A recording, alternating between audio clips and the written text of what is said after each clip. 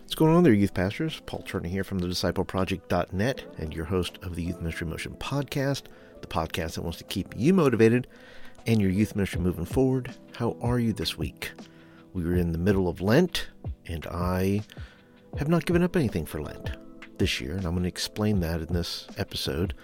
There's a reason why I haven't given anything up. In many years past, I've given up something. This year, maybe I've given up something. I'll let you decide that. But how's your week going? Mine is pretty good. Unfortunately, had to cancel an event because we didn't have transportation. But that is part of youth ministry. It's part of the deal. As much as you try to make it happen for students, things just do not come together sometimes. And if you've had to cancel an event or do something like that, don't beat yourself up. I'm not beating myself up. I mean, I did for the first, 5 minutes, but then, I just said, hey, you know what? Sometimes it just doesn't work out. It just doesn't go the way I want it to go sometimes. And why do I share this with you? Why do I share what's going on in my youth ministry with you? Well, because I'm a real person. I'm a real youth pastor. I care about your needs. And you know what? Sometimes all you hear is success stories. Sometimes all you hear is how somebody's killing it across town with their youth group, or they got this going on and that going on.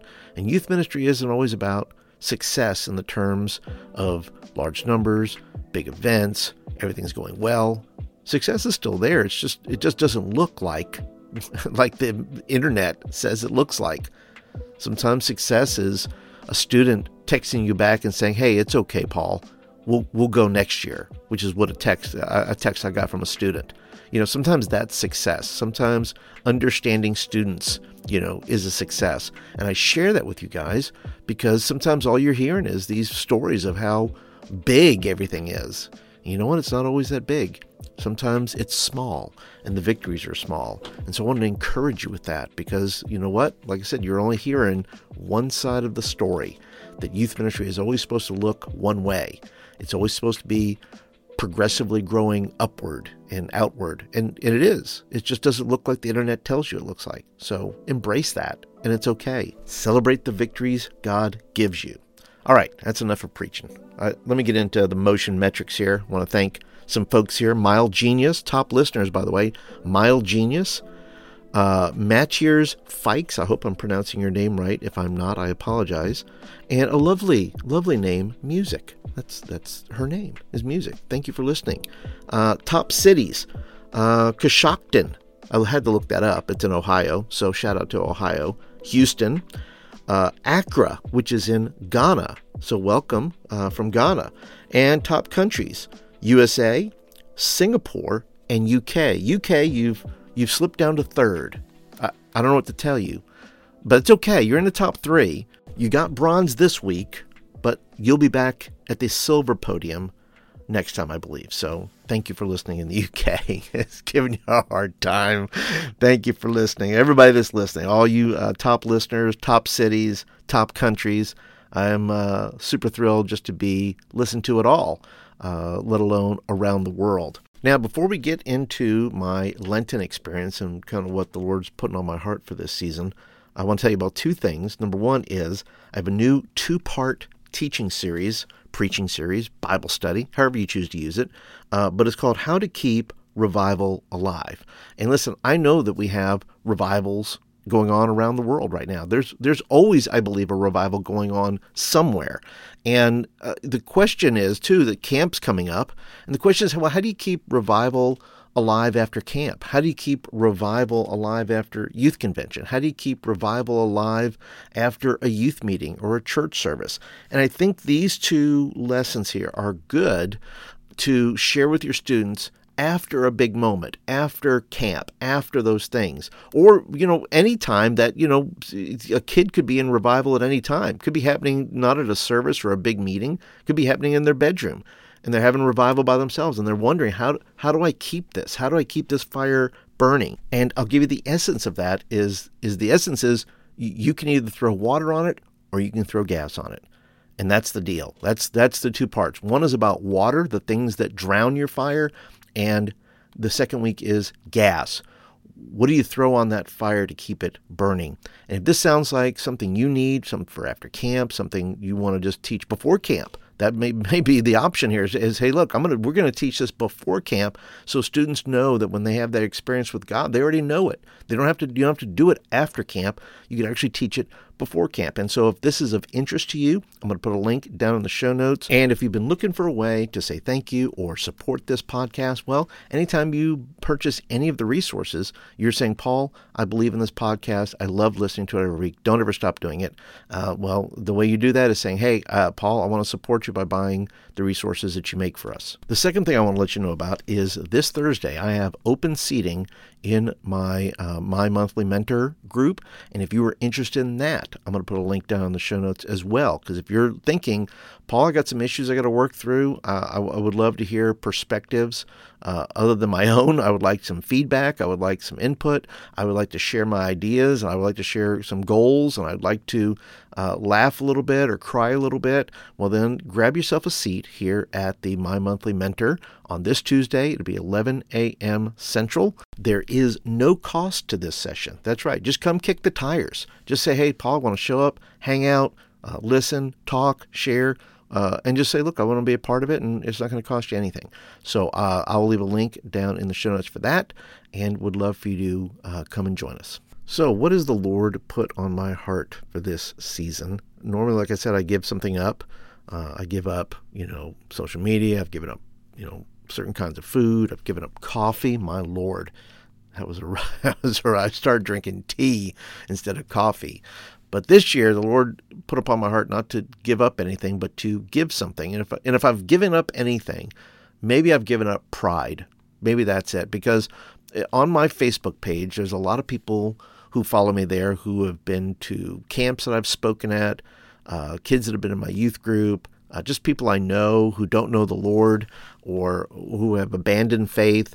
And they, I'm kind of known as a devotional guy. I write devotions on there quite frequently. And the Lord really put on my heart for the lost, for the people that I see on there that I once knew as believers or know them to not be believers at all. And the Lord just said, listen, for the next 40 days, I want you to write and focus on the gospel. I want you to focus on the message that I have given you, which is to share Jesus with others. So each devotion I write is kind of like I'm sitting down and having coffee with them, and what I would share with them if I was just sitting there with them and saying, hey, let me talk to you about the Lord here. And once again, I don't know who's reading it, who's not reading it. That's not the point. I'm just trying to be obedient to what, the Lord has said to me in reference to just writing it. And let the people who are going to read it are going to read it. But at the end of every one of them, I always put on there, hey, listen, if you want to know the Lord today, or if you want to come back to the Lord today, message me.